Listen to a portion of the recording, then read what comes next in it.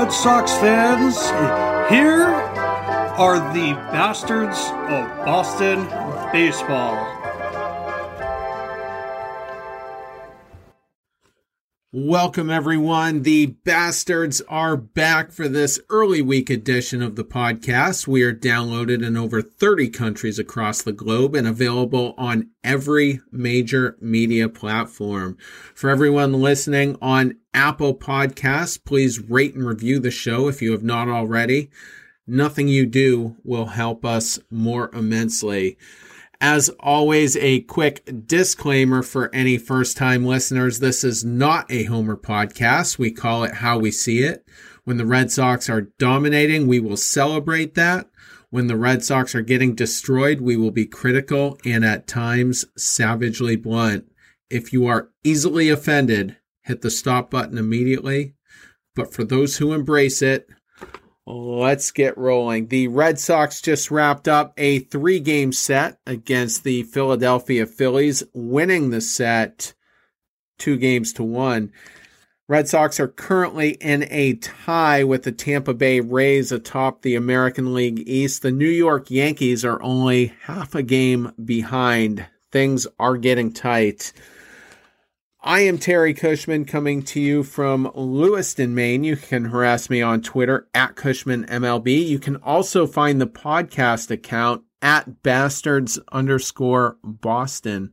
Co-hosting with me tonight from the city of Westwood, Massachusetts is Jason Kelly. Jason, how are you? I'm good. I'm so much better after watching a 3-game series at a real ballpark. And not in Dunedin, Florida, in a minor league park, which was some of the most miserable baseball I've ever watched in my life. I never thought I'd feel sorry for the Toronto Blue Jays, but wow, what a miserable place to play baseball. That's awful. Yeah, we actually kicked off the show talking about that on Thursday, and they're in Buffalo now, so we won't be playing at that minor league park in Dunedin. And Thank God. I also pointed out, what happens if the Blue Jays make it to the World Series? That's an extreme hypothetical, but does Buffalo get World Series games? They might. I mean, if Canada can't get their crap together, then yeah, maybe. Yeah, apparently. Also joining us tonight from the city of Providence, Rhode Island, is Charlie Smith. Charlie, how are you? I'm doing great, man. No complaints. Happy that we were able to take 2 out of 3 in the series. No complaint. Outstanding. I forgot Jason's. We'll get to him in a second. What's your Twitter handle, Charlie? Where does all your hate tweets get directed to? There's been quite a bit. It's Smith_MLB, and I relish it, man. And there's a little something to that that I'm more than happy to go into as well. Jason, also your Twitter handle. Yeah, mine is at Color of the Iris. That's color spelled O-U-R. And if you have trouble with that, just search Jason Kelly on Twitter. I'll probably be one of the first guys that pops up there. You'll see me with the long hair. Can't miss it. It looks like Jesus. I was just about to say, yeah. And if you spoke the gospel every episode, Jason, it would be even more fitting. But that's Andrew's job on the other show. So let's get into studs and duds for this Phillies series. Kind of a fun series. Jason, your stud for the series. Yeah, my stud is Darwinzon Hernandez. I was talking to Terry before we started recording that, like, offensively, even though they scored 11 runs in the first game and, they scored pretty well, it was tough to find really a standout in the lineup. So I went to the bullpen. I thought, okay, the bullpen was pretty good this series, and it was. And Darwinzon Hernandez was one of the guys that stood out. He pitched twice this series. He faced 6 batters and struck out 5 of them. His only blemish was a walk. He did not give up any runs. He didn't give up any hits. He was clean. And this is a guy that we've all been excited about because he's a lefty who throws hard. He's a young guy. a lot of people want to anoint him as sort of the closer of the future, maybe at some point. In April, I think that he started off real hot and then he slumped a little bit towards the end. But so far in May, he's been much better. In the month of May, he's got a 2.84 ERA. So he's pitched 6 1/3, struck out 10. The walks are still a problem, though. He has walked 7 guys in those 6 1/3 innings. So, again, this is a guy with a lot of good stuff, but he just doesn't know how to locate it yet. He doesn't know how to completely control it yet. Once he does, he's going to be a really good reliever. And if he gives you more performances like this, where he can just come in and shut guys down and not be an issue, that's great. And whether or not he's a future closer, I don't know. Might be a little too soon to anoint him as that, but especially with Matt Barnes pitching as well as he is, you don't really need to worry about that right now. But Darwinzon's good this weekend, and if he keeps going this way, he'll correct everything he did, towards the end of April, and he'll be a valuable part of your bullpen going forward. Yeah, I agree. I mean, truth be told, I was super high on Darwinzon Hernandez. I wanted him to be the closer. Wasn't going to be the case because we had Matt Barnes, which we all agreed was going to be his to lose, and he's not going to go anywhere. He's planted himself firmly in the 1 slot. No one's even close in the 2 slot. There have been 2 dominant series that Darwinzon Hernandez has had so far this year. The first one was towards the end of April, just a couple weeks ago, and that was against Texas, where he had 8 strikeouts in 3 innings. I think he walked 0, but he allowed a hit. I think that was the thing, the metric there. And this one, 5 outs, 5 strikeouts, and a walk. If that's the only blemish you have, damn, you did well. Super impressive. Can't take that away from him. I hope to see another couple series like that. It was great to see him get fired up after getting out of the inning. And he came in a tough situation. This was game 2, so he was the hero of that game as far as most of us are concerned. And the bases were loaded. He did hit a batter to walk in the run. So it was a 4-2 lead when he came in. He held the lead at 4-3. And I was saying privately in the group chat, geez, I'd really like Sawamura in that situation. I just trust the splitter a little bit more. With Darwinzon up and down, not quite sure what you're going to get. And I was kind of hoping to see Sawman in that role, but nonetheless, it was Darwinzon.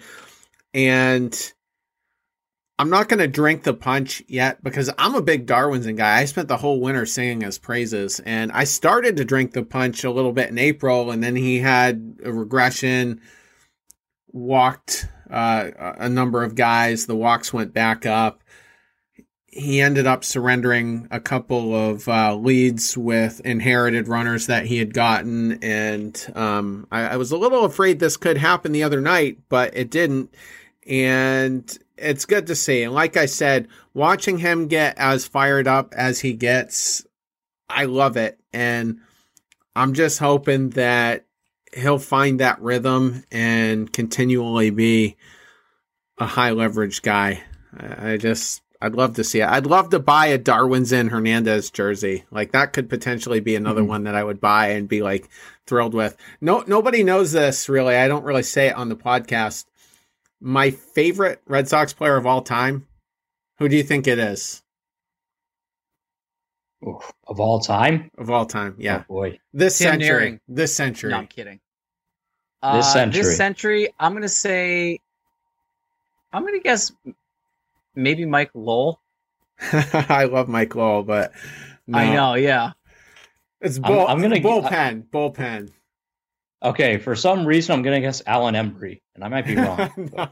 Jonathan Papelbon is my favorite of all time. Oh, God. Okay. That's much more obvious. And I knew he was, he had his stretches where he didn't look so good and looked like he could be a little bit of liability, but I just loved, especially in the 07, 08, 09 timeframe, when he'd come in and he'd get on the mound and he'd just have this possessed look on his face.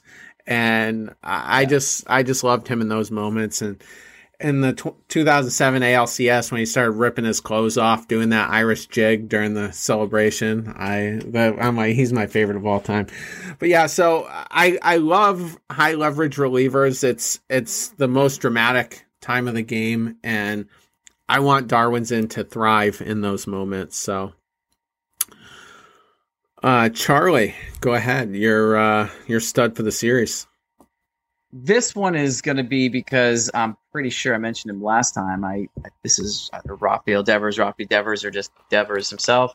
It's kind of hard to pick against or have someone in mind ahead of this individual when you go and mash 2 homers, a pair of doubles. You have, 5 RBIs.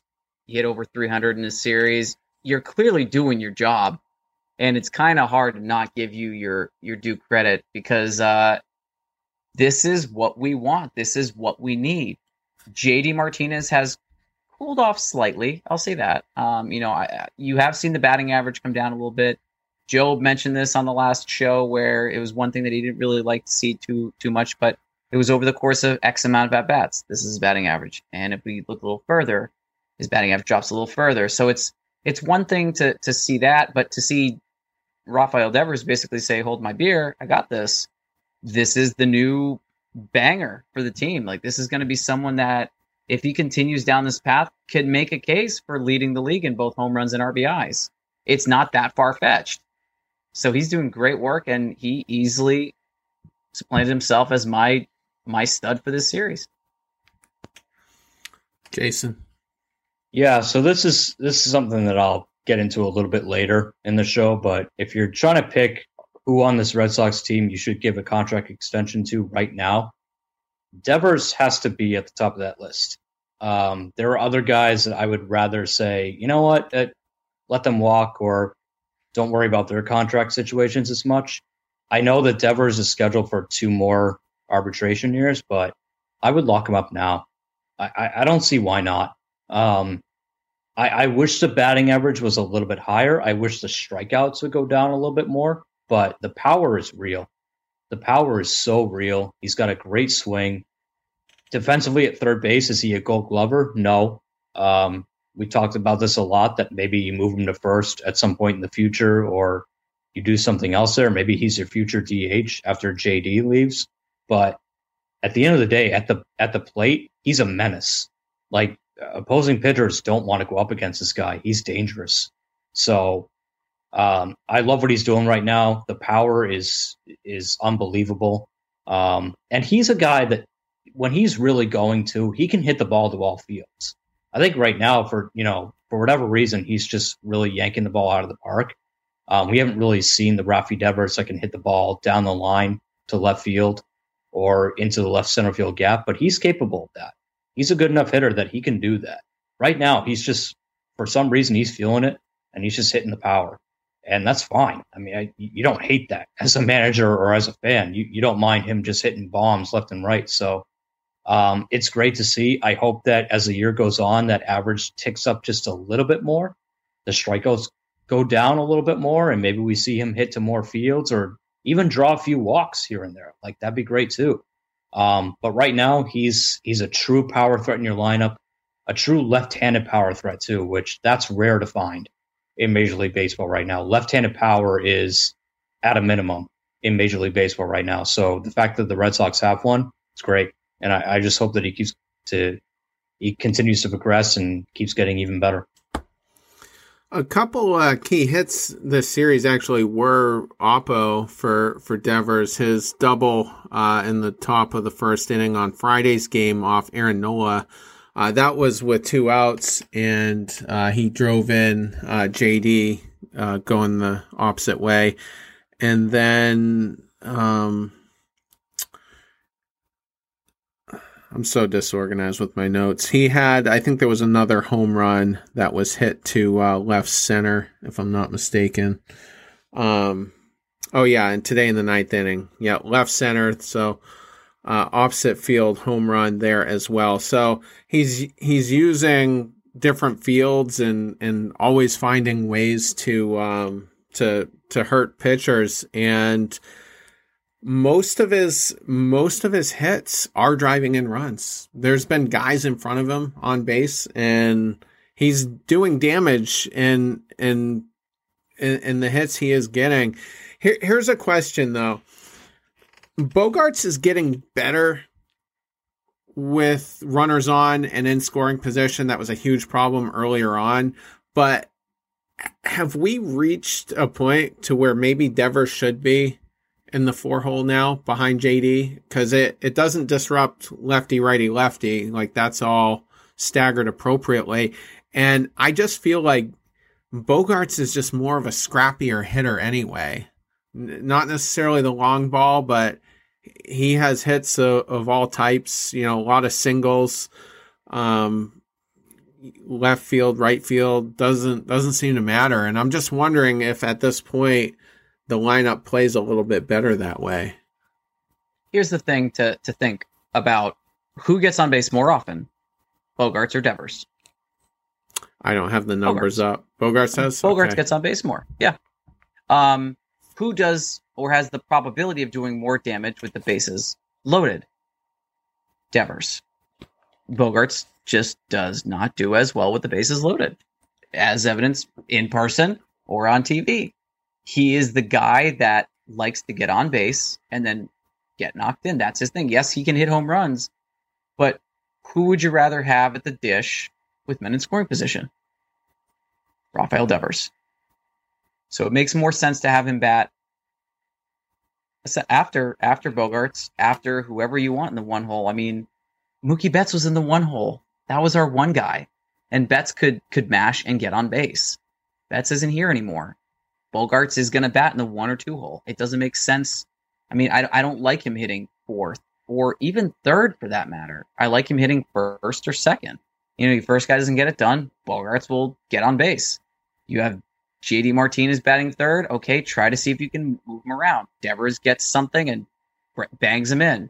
I mean, it's not a bad look right now, especially considering, dude, 4 out of 13, and all 4 hits went for extra bases. I'll take that every day that ends in Y, man. I just feel that Devers is going to strand fewer guys on base. Mm-hmm. That's kind of my logic there. And if Devers is clearing the bases, he's getting on base and will still have a shot to be driven in by Xander, especially if it's an extra base hit. If he's in scoring position, Xander could drive him home. So that's part of my logic. I don't know that flip-flopping them is the difference between winning a division and not winning a division, but I feel like maybe we get a little bit better production that way. But Jason, what are your thoughts on it? Yeah, I sort of wonder if the lineup is headed in this direction anyway. It seems like Cora isn't set on a leadoff guy. It was Kike Hernandez to start the year. Kike got hurt, obviously, so that slowed that down, but we've seen Danny Santana, as soon as he got activated, get put right in that leadoff spot. I feel like it's trending towards Verdugo being your leadoff guy, Bogaerts 2, Martinez 3, Devers 4. And then it's Vasquez 5, and then you fill out the rest, right? And Vasquez is your 5 hitter. Doesn't sound great, but you know what? He's good enough. He racks up a couple of hits a series. He can still hit for power. As your number 5 hitter, he's fine. The bottom of the order needs to get sorted out before anything else. Like, one of these guys, Renfroe, Cordero, Santana, whatever, Dahlbeck, like, one of those guys needs to step up, because I feel like Cora is almost begging for them to. He's almost saying, guys, if one of you can just hit consistently, either for power or for clutch, you're going in the number 5 hole. And we're going to reset the order this way. So I feel like that's what Cora wants, and I feel like that's what the Red Sox want. It just hasn't quite gotten to that point yet. But I feel like by August, September, you're going to see Verdugo in the leadoff spot and Bogaerts at 2. And then it's Martinez, Devers, and then the rest of them. I just feel like it's headed that way. Very good. Some honorable mentions this series. Oh, wait, I'm skipping myself. I thought, wow, 19 minutes, we're through the studs. At least I tried to skip myself. My stud for the series, I'm going with Martin Perez. He had Nola isn't having a good year, but he had to go up against one of their aces anyway in the opening series, and pitched a very good game. 6 innings pitched, gave up 5 hits, 3 earned runs, walked only 1, struck out 7.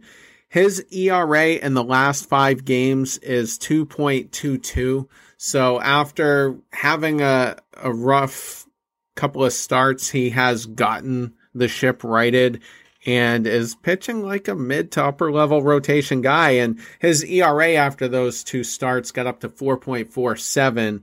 So even though he's 2.22 in the last 5, his ERA is down to 3.55 on the season. So everything looking good on paper. He really, it was the second or third inning, I forget which one. He gave up a leadoff double to, I think it was McCutchen. And outside of that inning, pitched very well. And you got 6 innings out of him. And we've had concerns with the bullpen. It wasn't terrible this series, but you would still like to see your guys go 6 innings as opposed to 5. And we were getting a lot of 5-inning outings. So liked what I've seen from Perez, and he's my stud for the series. Jason, thoughts? Yeah, he was good in that game. He wasn't like stellar, wasn't anything to write home about, but still 7 Ks over 6 innings. And for the month of May, he's got a 2.38 ERA. So Perez has been doing his job. Like, he really has. You know, we joke about it all the time. Oh, Perez Day. Like, are they going to win today? Well, most of the time they do. He's only 2-2 on the year, but he really should have a better record than that. I feel like he's been let down by the bullpen or the offense either way. So he's been solid. And again, this is a guy that, like, he was sort of an afterthought when they brought him back. We all sort of said, oh, yeah, we expected him to bring him back, but not a big deal. You know, he's not a big name. We sort of expected that, but it kind of has been a big deal because especially when your rotation has been up and down all year. Garrett Richards sucked at the beginning of the year. He's better now. Nick Pivetta can be up and down at times. Eduardo Rodriguez, who we'll get to, like, who knows what's going on with him. Eovaldi's been up and down. Like, Martin Perez is doing his job. He's sort of at the back end. He's just quietly, you know, giving you 5-6 innings of quality work every time. And I feel like this is one of his better games against what is admittedly a tough lineup. The Phillies are not any easy out. They're going to contend this year. So he pitched really well. I was very impressed with his performance. And through the month of May so far, he's been fantastic. And if he keeps this up through the rest of the summer, then you've at least got one solid starter in there who's, you know, every time he's on the mound, you feel confident that he's on there. And so far with the rest of this rotation, I don't know who else you feel truly confident when they take the ball. Maybe Pivetta has earned that trust at this point, but he can always go backwards. Eovaldi, I thought, had earned that trust, but he's had a couple of rough starts here and there. So right now, Martin Perez is your solid, you know, consistent guy. And that's always a comforting thing to have. So good on him. He pitched well, and he was a big part of the series. Charlie? Yeah, I mean, more to Jason's point, going into mid-May, Martin Perez had no wins. So he pitched 7 times?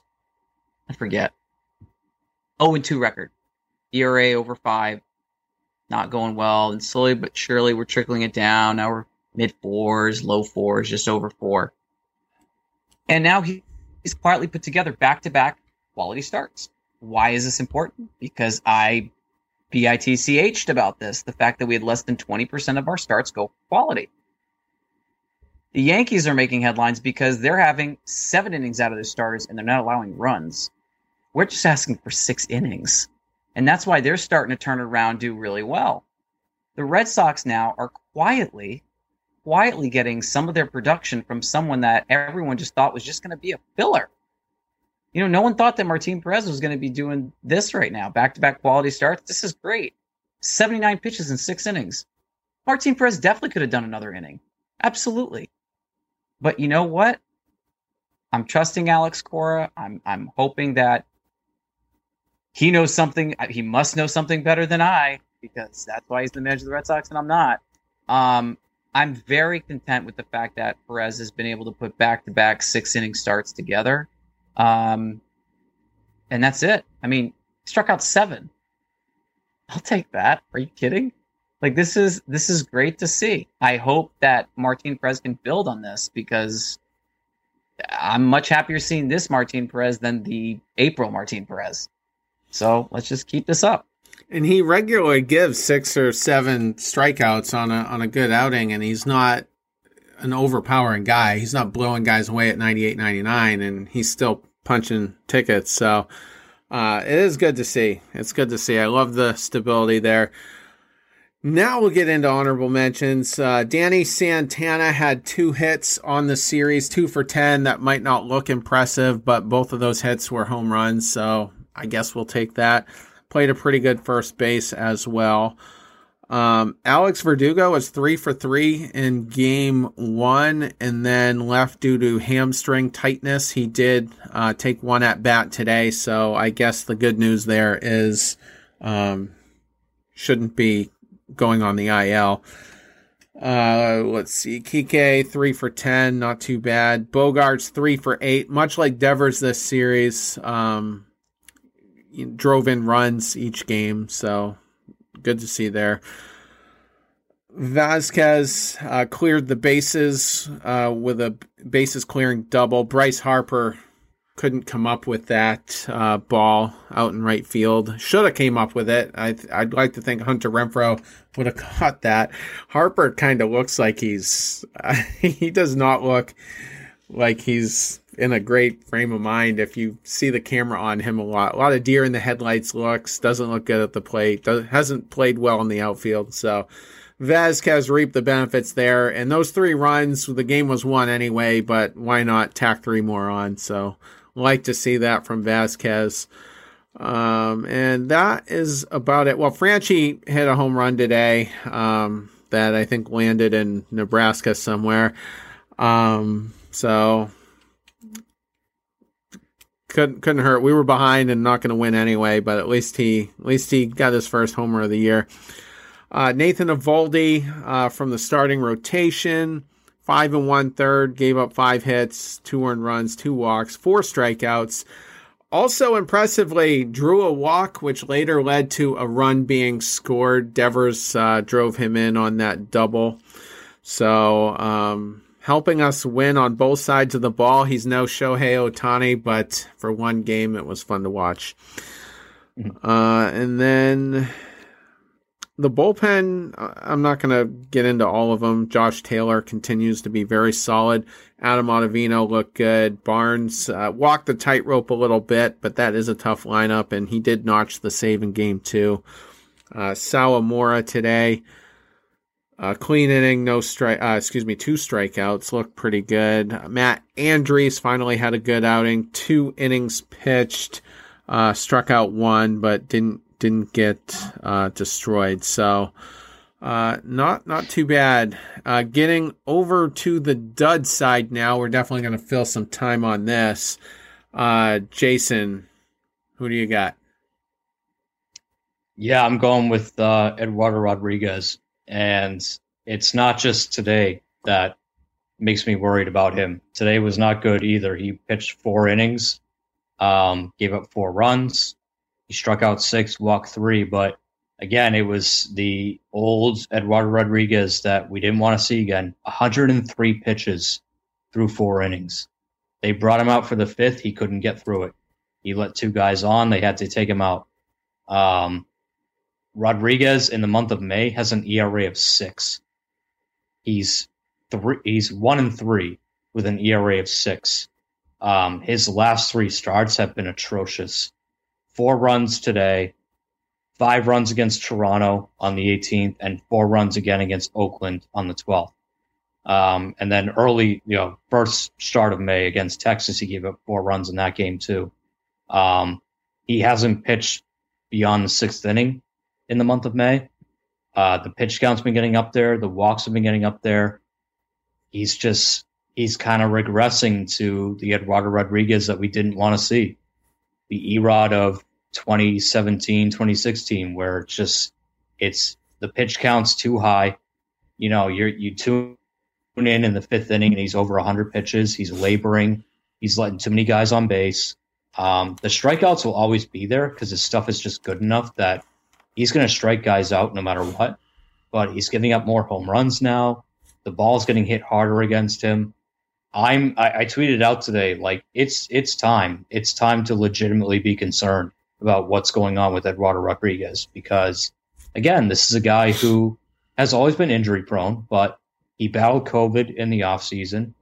We heard about, he couldn't walk for a couple of weeks. Like, he developed myocarditis as a result of it. His 2021 season, quite frankly, was in jeopardy, and it was in question up until, the back end of spring training when he finally came in and started pitching. Like, I wonder if he's just starting to slow down. I wonder if it's finally caught up with him and he's not feeling healthy. He's not feeling strong, and we're not getting the best of Eduardo Rodriguez. And I honestly wonder if maybe an IL stint is in his future, not because he's actually hurt, not because he, actually needs it, but just to give him a break. Let him rest for 10 days and then let him just do a easy rehab start in Worcester, get his act back together, get his head right. I just wonder if the guy's just fatigued because, again, after what he went through, we don't know. I mean, we hear it all the time. We hear differing stories about athletes who battled COVID. Like, some of them bounced back pretty well. Others are still dealing with it. Others still have big time ramifications from it. And I wonder if, and again, Eduardo Rodriguez has not exactly been a picture of health through his career. He's, this is a guy who steps off the mound and tweaks a knee. So I wonder if he just needs a break, and maybe that's the best thing for him. But whatever it is, right now, he is not going well. And the Red Sox have to make a decision soon because they can't keep trotting him out there if he's only going to give them 4 innings and he's going to labor through every start. It's not good enough. I absolutely agree. We've seen 3 straight starts of, I don't know. And it's not a question of if he's healthy. Because clearly it's not. It's been 2 years since we've seen, or almost a year and a half since we've seen really healthy Erod and really good Erod. 2020 was a blown year because of his myocarditis, and we weren't sure if he was ever going to pitch again. So the fact that we've seen him at all this year is kind of nice. The problem is it hasn't been good the last 3 starts, and pardon me, it's only gotten worse. His ERA was in the 3.5s. Now it's over 5. As Jason just said, he's got an ERA over 6, and he's 1-3 this month. Last month, he went 4-0. He didn't lose. Like, it was like, okay, cool. Erod's up. We got the dub. That's how it's going to be because we don't know what's going to happen with Richards or anything like that. Now, you have Richards and Pivetta being consistent and Erod kind of faltering. So I do believe that he's starting to get fatigued. I think the concern is he's afraid to say it because he's afraid to jeopardize his long-term financial gain by saying anything. This is the time that the Red Sox should consider locking up for a couple of years. I think the Red Sox are going to wait a little while longer for the value to go down because if he continues trending in this direction, it's going to be more losses.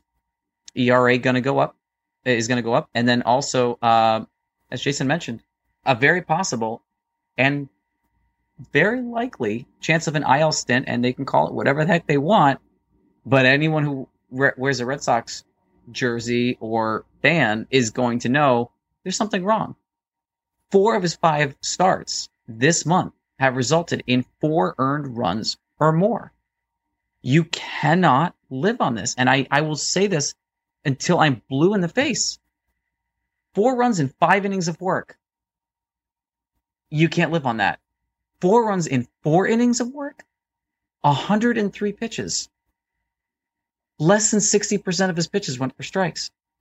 You can't live on this. I mean, you know something's not right. He's walked 9 guys in 5 starts in relation to 2 in the first month. And he was mowing. no issues, was averaging less than a hit per 9. Now it's like 1.5 hits per 9, not counting the walks. That's why his ERA is so bad. So he's got to change the mechanics. He's got to do something. I mean, God forbid we have Erod as a long reliever until he figures it out. I don't want that to be the case, but I mean, you can't keep trotting someone out every 5th game as your 2 or 3 guy giving you 5 guy stuff. You can't live on it. And if you're doing this now, oh my God, June, July, when it's warmer out, when balls are going to be sailing, 4 runs a game is going to be 6 or 7. It's not going to be good. He gave up 4 runs in the first inning, the very first inning. And as you guys have pointed out, bad stretch coming into the game. So you want to see a good first inning when Erod takes the mound, and right away he didn't have it and the game was in the toilet. So it's extremely discouraging to see. I've had people chirping at me on Twitter, on Facebook, saying that's why you don't extend Erod. That's why it would have been dumb to give him an extension. And I don't agree with that still at this moment. I think he can get through this, but he might not. I mean, the questions are going to start popping up, but I'm not in full panic mode yet as far as Rodriguez goes, but it was very discouraging to see him not have it again today. Here's one of the things that concerns me. This is the big scary to me as far as Rodriguez goes. He did have 3 walks today, which you don't want to see from him. He's had 3 walks one other time in the season. It was earlier in the month against the Baltimore Orioles. I think we still got the win that game, but he walked 3 nonetheless. Other than those 2 games with 3 walks, he's only walked 1 or less in all the other games, and he's still getting slapped. He's still getting absolutely slapped around. And this reminds me of Rick Porcello in 2019, who wasn't really having a problem with walks, but was getting slapped. And he's 32, 33 years old at this point, would still be relatively young, especially for a guy who's not a power guy, because those careers tend to go a little bit longer. I'm a little concerned. I think he'll figure it out, but I can't sit here and say with the utmost confidence that Rodriguez will figure it out. And we just talked about how Perez is really looking good. Nathan Eovaldi's like every other start good, every other start not so good. So if he can just get consistent, he's good. All these guys in the rotation know that Chris Sale's coming back in the next 6 to 8 weeks probably. And he's going to take someone's job. And if he were coming back this week, he's taking Rodriguez's job. So I'd like to see him step it up. I'd like it to be a tougher decision than that. I'm not sure how well Erod plays in the bullpen, especially if he gives up 4 in the very first inning, because he's only going to be pitching 1. So the other thing that I forgot to mention is that the velocity concerns me too. Like I think today he was topping out at 93, which isn't terrible, but he used to top out at 95. Like when he was really going, that fastball would go to at least 95, 94 around there. So I feel like his velocity's down too. That's why I just think it's either a health issue or it's just, I don't know, it's just a fatigue issue. Like, I don't think it's mental. I think mentally he's fine. I really do feel like it's a physical thing with him. So that's why I said, like, I think an IL stint might do him some good. Let him shut down for a week or 10 days and just get that arm right, get his body right, because the velocity was a big concern too. If he can get outs more on contact, if he can get some more fly ball outs or, ground ball outs, whatever, maybe that helps extend him further into games. But Charlie, your dud for the series. I'm going to be super short and sweet about it because I don't want to waste any more time talking about this guy. And yes, he has his moments of being above subpar. But Hunter Renfroe is my dud. 1 for 5 in the opening game with a single, an RBI, and 3 strikeouts.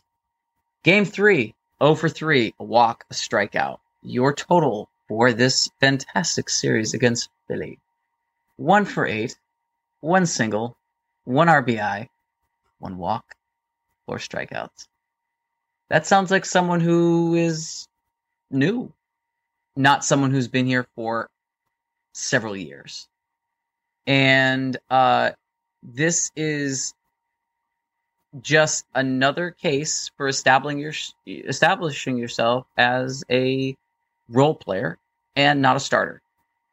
And I'm okay if I only see him once every 3 days because I don't want to see someone strike out 3 times in a game on a regular basis. And yes, he's had these moments where balls have come close, but close only counts in horseshoes, hand grenades, and nuclear weapons. And that's just not good enough. So Renfroe is my dud, unfortunately. Jason? Yeah, I mean, this goes to what I said earlier. Like, the bottom of the lineup needs to wake up. It's time to get going. Okay, we're into late May now. June 1st is right around the corner. So how much longer do we have to wait for the bottom of the order to figure itself out? Hunter Renfroe, Franchy Cordero, all these guys, Bobby Dahlbeck, like, it doesn't matter. So, Danny Santana is up here now. I hope that he puts pressure on some of these guys.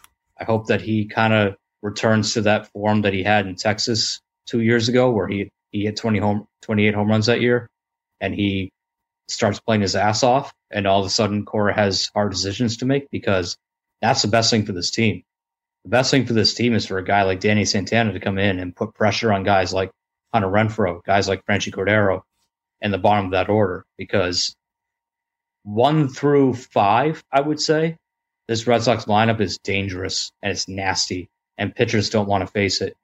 6 through 9, they're not too worried.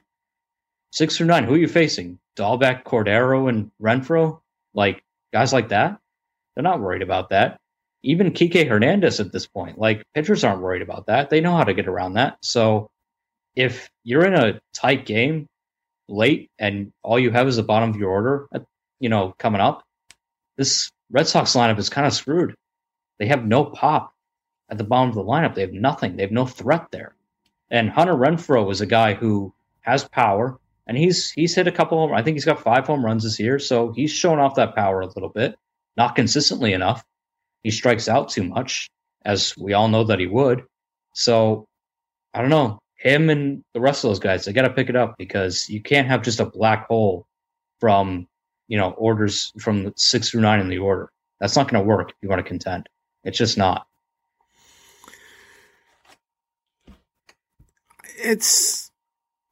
There's no mystery to Hunter Renfroe. We know who he is.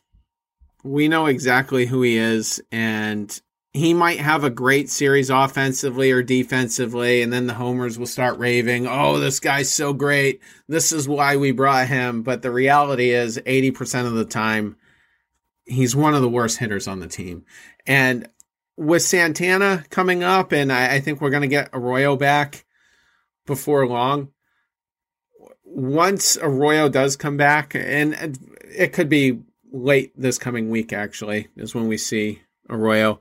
Once he does come back, there is no reason for Hunter Renfroe to be in that lineup if a righty is pitching. You go back to last year, Moreland strictly faced righties.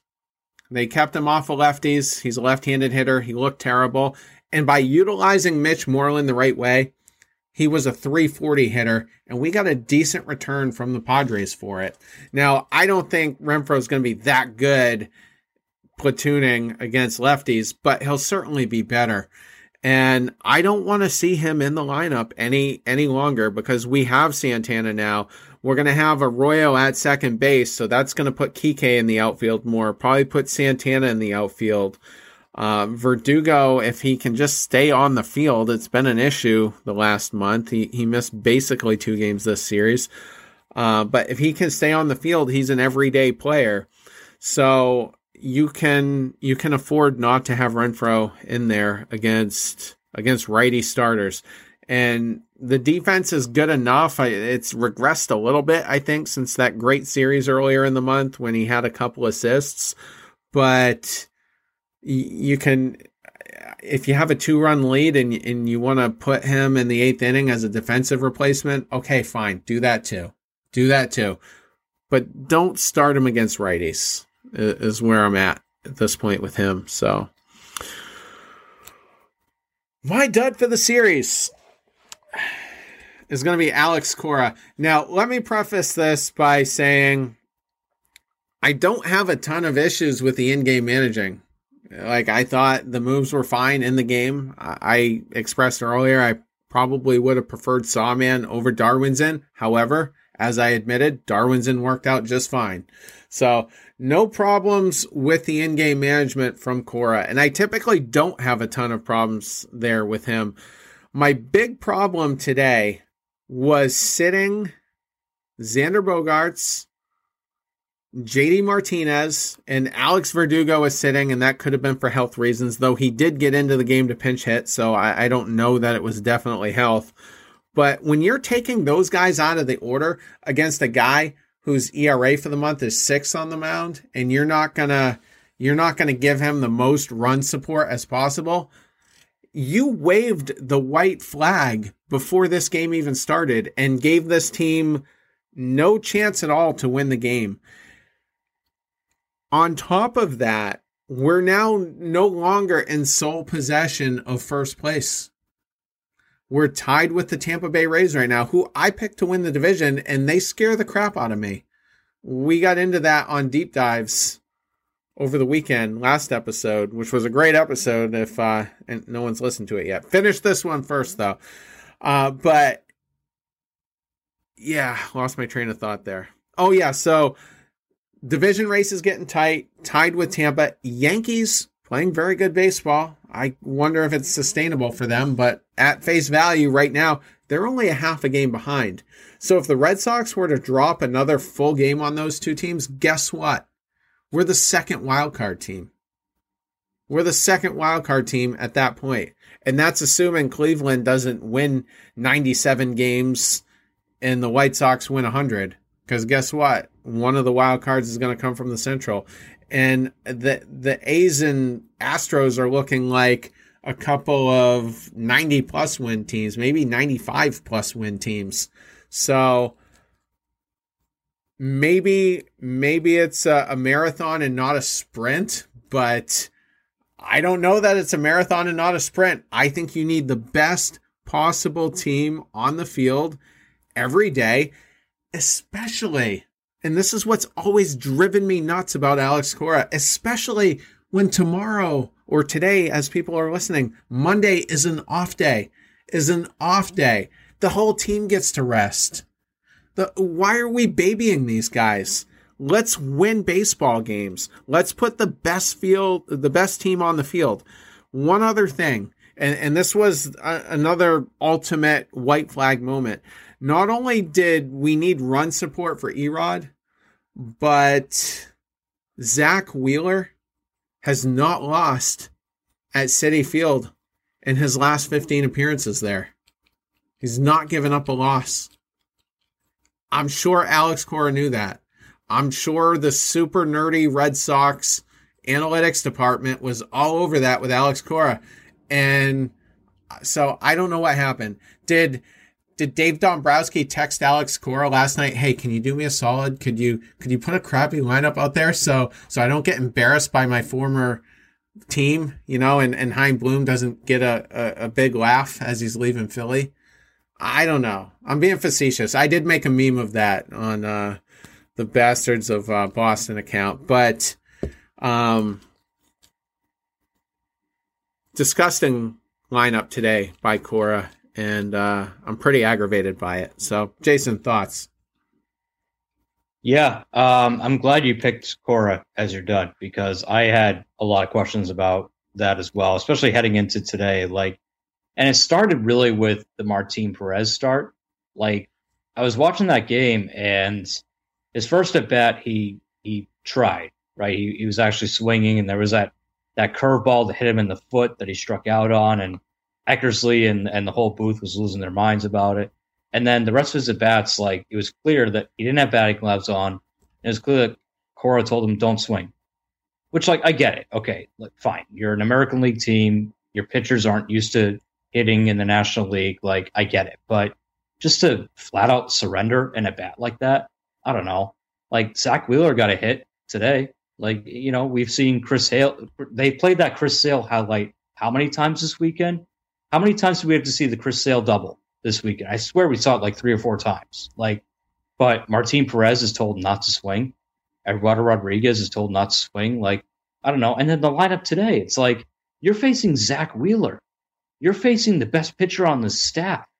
And you're resting. I swear to God, Xander Bogaerts gets more off days in the months of April and May than any other ball player does through that stretch of time.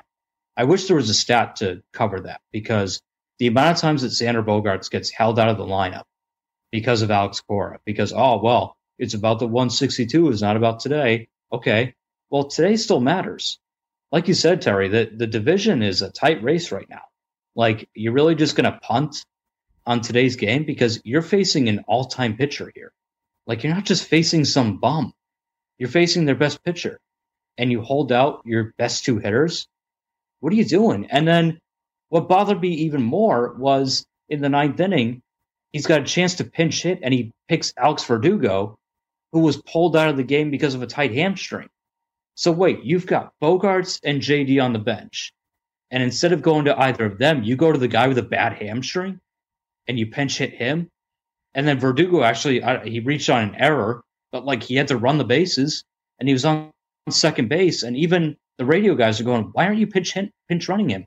What if, you know, not that the run's going to count because you're down by 4, but what if a base hit gets hit into deep right field?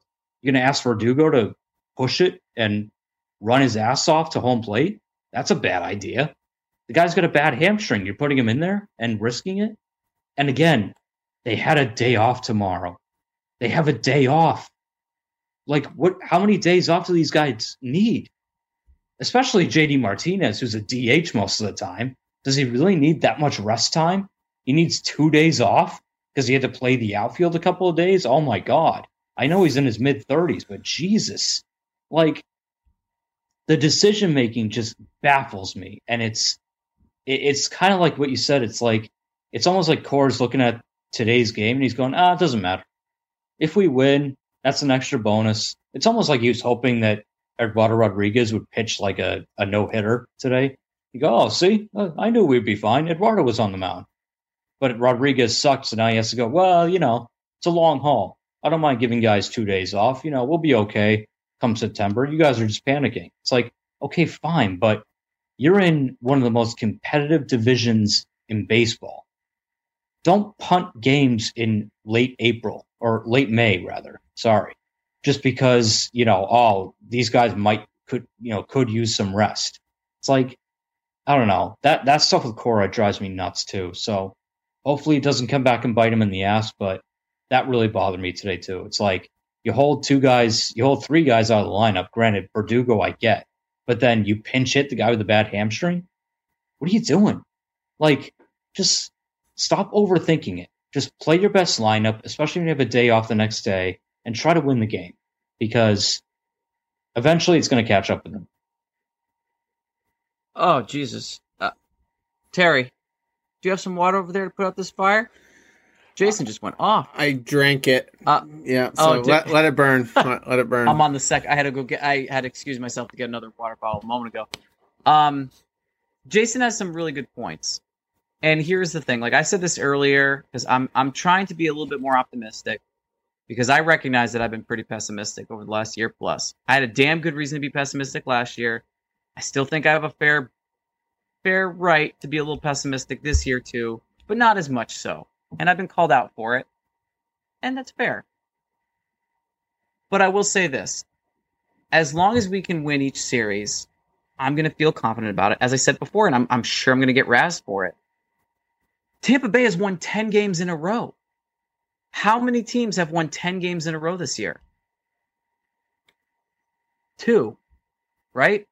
Tampa Bay, and then Oakland when it felt like they won 36 in a row, and that was how they started the season after being one of the worst teams in the league to being one of the best, and then at one point I think the second best. Period. So while I 100% agree with you, Terry, that we're in it's a little nerve wracking because Tampa Bay does intimidate me too. That's a fair first place team to have. Tampa Bay always does well on a payroll of 18 cents. They just always do it. So why am I not too stressed about it? Because you have these moments. Pivetta does what he does. Hell, I'm going to say, Garrett Richards has been doing what he's been doing. I'm not going to sit here and punish Alex Cora for resting. But yes, I get that they have a day off. But you know what? Do we know everything else of what's going on? Was this like already pre-planned? I don't know. But I'm not going to sit here and say, damn it, because I have enough reasons to be pessimistic about the team. I don't need this one right now to be the top one to be concerned about. We're in late-ish May. We're still in first place. Do I think in 1 week that we'll be tied in first? No, I don't. Do I still think that this team has a ways to go? Yes, I do. Did I honestly think that the Red Sox were going to be first this year? No, none of us did. And anyone who thought so is out of their damn minds. We are playing out of this world right now. We're 10 games above 500. We are one of the better teams in the league right now. And we're doing it with some surprises. But I will not be down because Alex Cora decided to bench certain players. Not when I sit here and complain about other players that are in the lineup on a regular basis. So I'm not going to do it. I won't sit there and say anything. Well, hopefully it doesn't become a pattern. It's been, even in the World Series year, I was frustrated at times with the constant resting of players. Didn't hurt us that year, but we did kind of run away with the division. Kind of a time crunch. Phillips Valdez didn't look good, gave up runs in both of his appearances. We questioned why he wasn't being used in high leverage. Perhaps there was a reason for it. Maybe we saw the reason this weekend. So hopefully he gets it together. Bobby Dahlbeck, 0 for 7 in the 2 games he played, struck out in 5 of those 7 at-bats. Hopefully that's just a blip. He was gaining momentum, so we'll see what happens. The Sox return home to Fenway, so maybe he'll find his stride there. Marwin Gonzalez, 1 for 7. Batting average down to 201. Hasn't been super hot at the plate, so hopefully he gets it together. Getting into the series real quick, it's a 2-game set against Tampa. We have Garrett Richards in game 1 against Charlie Morton, who has been struggling this year. So hopefully we're catching them at the right time as far as Morton goes. I have been gaining confidence in Richards in recent outings. And then finally game 2, Nick Pivetta against Drew Smiley, who is also having a terrible season. So arguably our 2 best pitchers versus 2 of their guys that are struggling. I think it's a 2-game sweep for the Red Sox. I agree. And, I think, like you said, you're catching Morton and Smiley at a good time. And the Red Sox have always kind of hit Morton pretty well. There's been a few times where he's done okay against us, but for the most part, I feel like the Red Sox against Morton, they've done pretty well, whether he's in Tampa or Houston or whatever. I don't think the fact that he's in Atlanta now makes all that much difference. So you're at home, you get the DH, you don't have to worry about your pitcher hitting. So I think they're catching him at a good time. They're getting the Braves, I think, maybe 2 worst pitchers right now. So I agree. I actually predict a 2-0 sweep here. I think they'll do pretty well. Well, complaints from me. I'll take that. I'll take my sweep. All right. Well, for that, we're going to wrap with this episode. Tuesday morning, Hot Takes Tuesday will be available. That's we've got a nice lineup for that episode. More and more people are engaging. If you wish to participate with that, the email for it is bastardsofboston, all one word, bastardsofboston@gmail.com. We will see you in 24 hours with Hot Take Tuesday. Hope you enjoyed this episode. Take care.